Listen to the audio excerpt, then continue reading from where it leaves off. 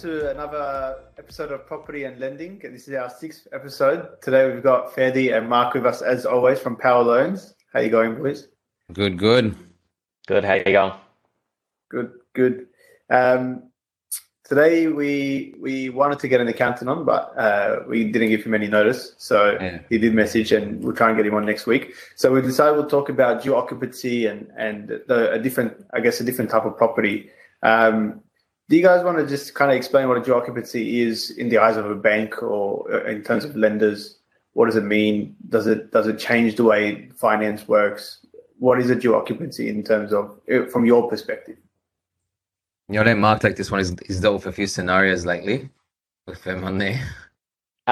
They're actually pretty annoying when you come to put it through with lenders because although there may be two lots on the one title, so like a granny flat at the back or side-by-side duplex, one story in Brisbane, which is becoming increasingly popular with our clients, what the bank actually does when they come to do a valuation, even if both of them are rented out, what we're finding is a lot of the time the lenders are being so conservative that they'll do a valuation on the property, figure out exactly what the rental would be if one family was to rent it out, and that would be the figure we have to apply. So just to give you a bit of an example, I had one recently where the purchase price was 800 grand. The rent from the two side-by-side duplex was 820 altogether. When they did the valuation, the rental came up about 650, and on the calculator we had to use 650. It did still service, so they didn't have an issue, but it's just something to keep in mind. They won't use, even if there's already current lease agreements in place for both lots, a lot of the time the lender can't use that total figure and will do a valuation. But in general, what we're talking about with the dual occupancy is when there's two dwellings on the one title. So like I said, it could be a granny flat at the back of a house, could be two side-by-side dwellings where there's like a duplex, like semi-detached, or fully detached. There's a lot of them out there, and they're becoming very popular. Yeah. So okay. Is that with the one lender, when they take into account the 650, like the median price in the area, or like with most lenders you'll find that we're able to use the rental in place or a rental appraisal? So sometimes we can, but the issue is when people come to us and they say, I want to get a pre-approval, they don't know at that stage that's what they're looking at initially. Sometimes we would have gone to a bank that maybe wouldn't look at that way because they didn't specify and they didn't know, like it's not their fault. But definitely something to bring up with your broker when you're looking at doing a pre-approval, if it's something you're considering. Yeah. So there are definitely lenders that will take into consideration the total rent. Otherwise, it's fairly useless, isn't it? Purchasing these properties from a lending perspective. It's so hard, but with most lenders, they'll shed off 80% of the rental. So whatever you're receiving per week, they're going to shed 80% of the rental. But that's going to be 80% regardless if it's dual occupancy or not, correct? Yeah, correct. Cool. So do you guys find, I guess, obviously from our perspective, dual occupancies are pretty cool properties because they obviously give you that really high rent. So you get really high rental return. So, that example you're talking about, Mark, 800,000 purchase, 820 rent, you're looking at over 5% there, which is quite a high yield.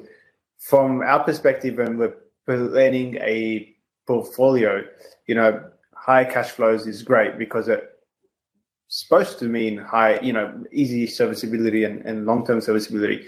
From your perspective, when it comes to financing, is it the same? Does it work the same way in terms of servicing? So if we were looking at building a portfolio and we were looking at purchasing a dual occupancy to gain that really high rent and that yield, does that help with future serviceability when it comes to your side of things? Yeah, so every time you add, whether it's geography or not, whenever you add rental income to the servicing, it's always going to increase it. But it's also going to take into account other expenses that you're adding as well. So you've got new utilities, part of that investment property. Keep in mind as well, when we're looking at the investment property, it's exactly the same as the owner-occupied. We're looking at that buffer rate which each bank has in regards to how much, for example, your rate may be 2.2%, but they're going to, assess it on a rate of 5.49%, for example. So every time we do, add rental income to our income, it definitely does help. But at the same time, we have to, we always have to remember that's also going to incur some expenses, additional expenses with the new purchase as well. For sure. Yeah. I think from our perspective, I mean, dual occupancies have a place in a portfolio. I don't think we recommend like dual occupancies for every single purchase when you're building a portfolio, unless it's a very cash flow heavy strategy. But I think we like dual occupancy properties or high yielding properties of that nature because it does help people not get capped when it comes to future borrowing. We see it as a vehicle to be able to get another loan, and the bank's not going to be so upset. Whilst obviously owning an asset that's quite a good asset. When we're looking at duocs, I mean the biggest positive is obviously that the cash flow component. Probably the biggest negative, though, is the slower capital growth. And generally, there's slower capital growth associated with a dual occupancy because we know capital growth is associated to emotional values, emotional data. Prices go up when people want to live there, and people don't care what they pay because they've got an emotional attachment to a location.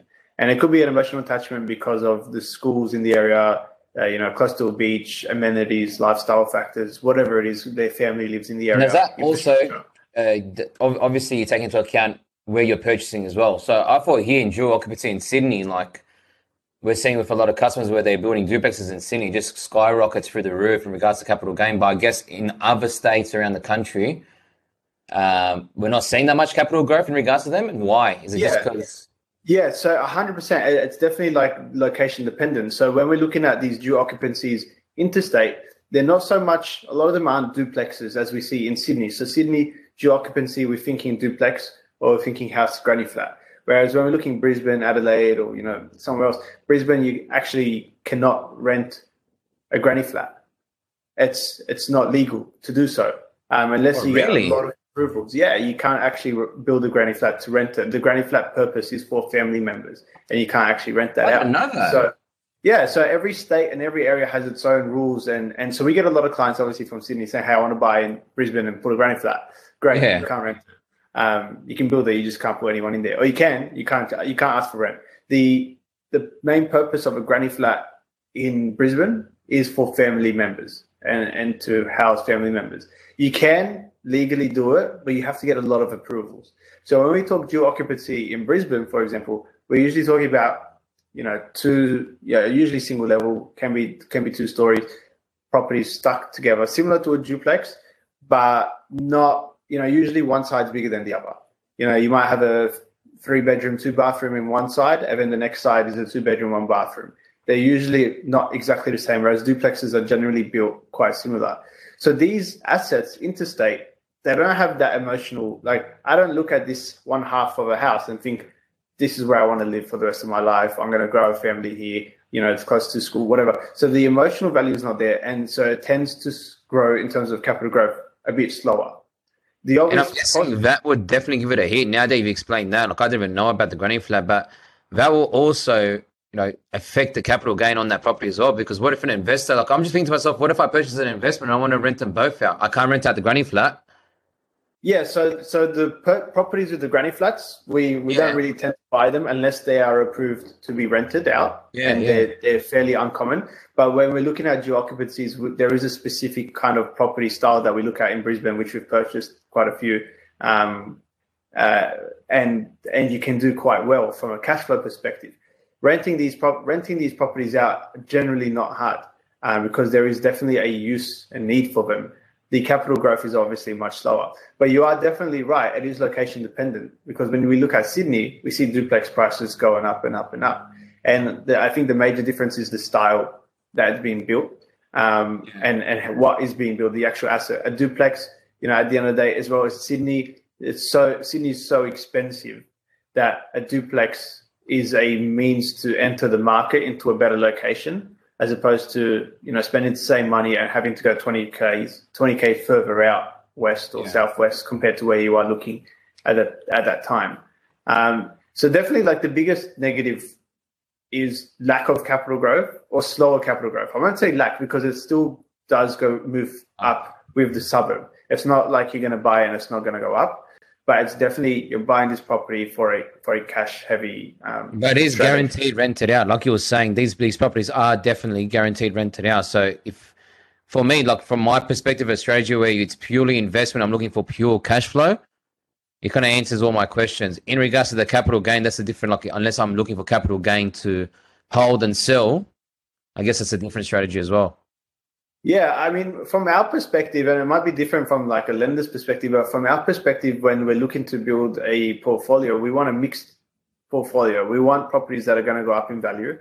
But we also, and we've been discussing this, I think, about every week, almost in terms of servicing.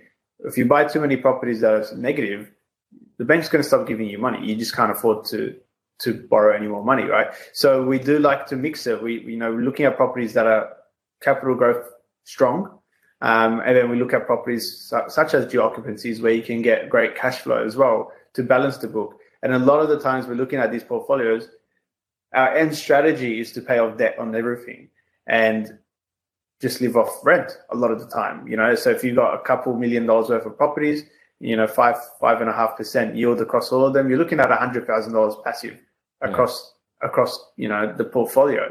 And that's a lot of people's goals. And so a lot of the time the strategy could be have a couple of these cash cows. We call them cash cows because there's so much cash coming from them. And then these properties that have so much capital growth, you might just sell one of those properties, use that money to pay a debt. And then these cash flow properties, these due occupancies have a major place towards the end of that. But also it does really help when it comes to serviceability in terms of building that portfolio. Yeah. Is there anything that a client needs to be wary of from a lending perspective when they're looking at a due occupancy property? Not really. We just have to provide. So, example, I'm doing one at the moment. We just have to provide 2 rental appraisals for each property, so each duplex. And as long as, like, for example, when a real estate agent provides us a rental appraisal, it can be between 550 to 600. They're going to use that 550, the minimum one, to be more conservative. When it comes to SMSFs, Mark would know as well in regards to purchasing a due occupancy through the SMSF. It can be done with a limited number of lenders, but with most of them, as Mark can witness, basically, like, they're not going to touch it for some stupid policy reason. What was it, Mark? The policy? They just considered it to be an unacceptable security. But most were doing it. It was just 1 or 2 that weren't. But they were, like, predominantly they were happy to do it. It was just 1 or 2 that were being weird about it. Yeah. Because there was 2 dwellings on the one title, they just didn't accept that. There was just too much risk risk for the appetite for 2 dwellings on the one title. Yeah. Mark, which sounds silly because it's more money, but... Yeah, me and Mark had this conversation the other day. And I got angry. Yeah. About similar. You know what I'm talking about. Mark, are there any lenders that don't like due occupancy properties, like in general? Like, you tell them, we're looking at a due occupancy, and they won't lend? If it's in the SMSF, like we were saying, there are some that don't do it, and they do deem it as unacceptable securities, even if it has its own mailbox and its own address and all this sort of stuff. Even if it's side by side, doesn't matter. If it's on the same title, they won't do it. But there obviously are solutions that do it. In terms of the normal residential space, if you're purchasing outside of your SMSF, whether it's a trust or your personal name or a company, generally everyone will do it if there's 2 dwellings. But when you start increasing over 3 dwellings, so even 3 dwellings, most lenders do. When you get to 4, 5, and it keeps going up from there, then a lot of lenders don't do it when you have to go through private lenders. So a lot of the, like, for example, with the big 4, for example, Westpac, they have Westpac Private Bank, and it deals with specific sort of things like that. And there are other lenders that do the same. So you have to start dealing with more specialized type of lending if there's more than probably 3 dwellings. When you're looking at 4, there are still some that will do it, but a lot of them will say no. Yeah. Does that start moving into commercial space at that point? Yeah, and there's a lot of tests associated with that. Like, I called one the other day. And they have like asset and liquidity tests that they do. It's not like a normal sort of assessment that we would do. So you need to have a minimum amount in assets. You need to have a minimum amount liquid. The rates are slightly different. And the rules in general are different in terms of LVR and LMI and all that sort of stuff. There are differences. Yeah. I remember we were looking at a block of units for someone a while ago. I think there was 6 units on the one title, and it had to be considered as a commercial property. It wasn't. Yeah. So that's obviously a different ballgame completely. The main reason why it gets pushed out to that is because, again, when we go back to the risk appetite, when you're purchasing that many properties on, not so much on the one title, it is subdivided, but you're increasing that assessment rate for each of those properties. So if you're building more than 4 or 5, your risk appetite goes up by that, that 5 amount, because you've got 5 properties there. What if something were to go wrong? The bank sees that as worst case scenario every single time. What if something were to go wrong and we want to sell them and they're all exactly the same or pretty much similar, and it doesn't cover the loan amounts? So the reason why it gets pushed out to commercial, like Mark said, there's a lot more they look into to make sure that there's a certain amount of surplus left in their account on a monthly basis. They have a certain amount of assets to fall back onto as worst case scenario. There's a lot more testing and higher assessment rates looked at it. Yeah. Yeah, fair enough. Which my mind doesn't make sense. Because if I can even guess what you and Mark talked about the other day. Yeah, you definitely know what we're having a talk about. It gets me angry every time, but that's a topic for another day. Okay, so in terms of lending, it's still pretty straightforward. If it's 1 or 2, or even 3, fairly straightforward. Obviously, from building a portfolio perspective, from our perspective, it's got a place definitely in the portfolio. I think for people like with lower incomes or single incomes, it's not a bad way to start chasing the cash flow. Obviously, buying these properties only with knowing that the capital growth is quite slow or slower than a residential property can slow down your acquisition phase, because you obviously have to save a deposit every time and you can't use equity because it doesn't go up in value. But I think especially when you're first starting or you're towards the end as well, like kind of on both sides, it can really have a good place in terms of building that portfolio for either immediate serviceability to help you with the next, or towards the end of the portfolio to get that cash cow at the end before you pay all the debt down. Do you guys have any questions regarding Duox? I mean, they're pretty straightforward, to be honest. I don't really have any other questions for you guys. Because to be honest, they're just normal as residential. They're just 2 properties together, 3 properties together. And like Mark mentioned before, the only time it does get a little bit more complicated if we're building more with that 3 or 4. But man, I'm definitely a fan. If you can purchase an investment property with 2 rental incomes coming in and only start growing from there, whether it's for capital growth or not, I mean, that cash flow really gives you a bit of a kick start to your portfolio. Yeah. Like a massive push, yeah. Yeah, cool. Well, I think that's a good short episode. Makes it a bit easier for Mark to edit this.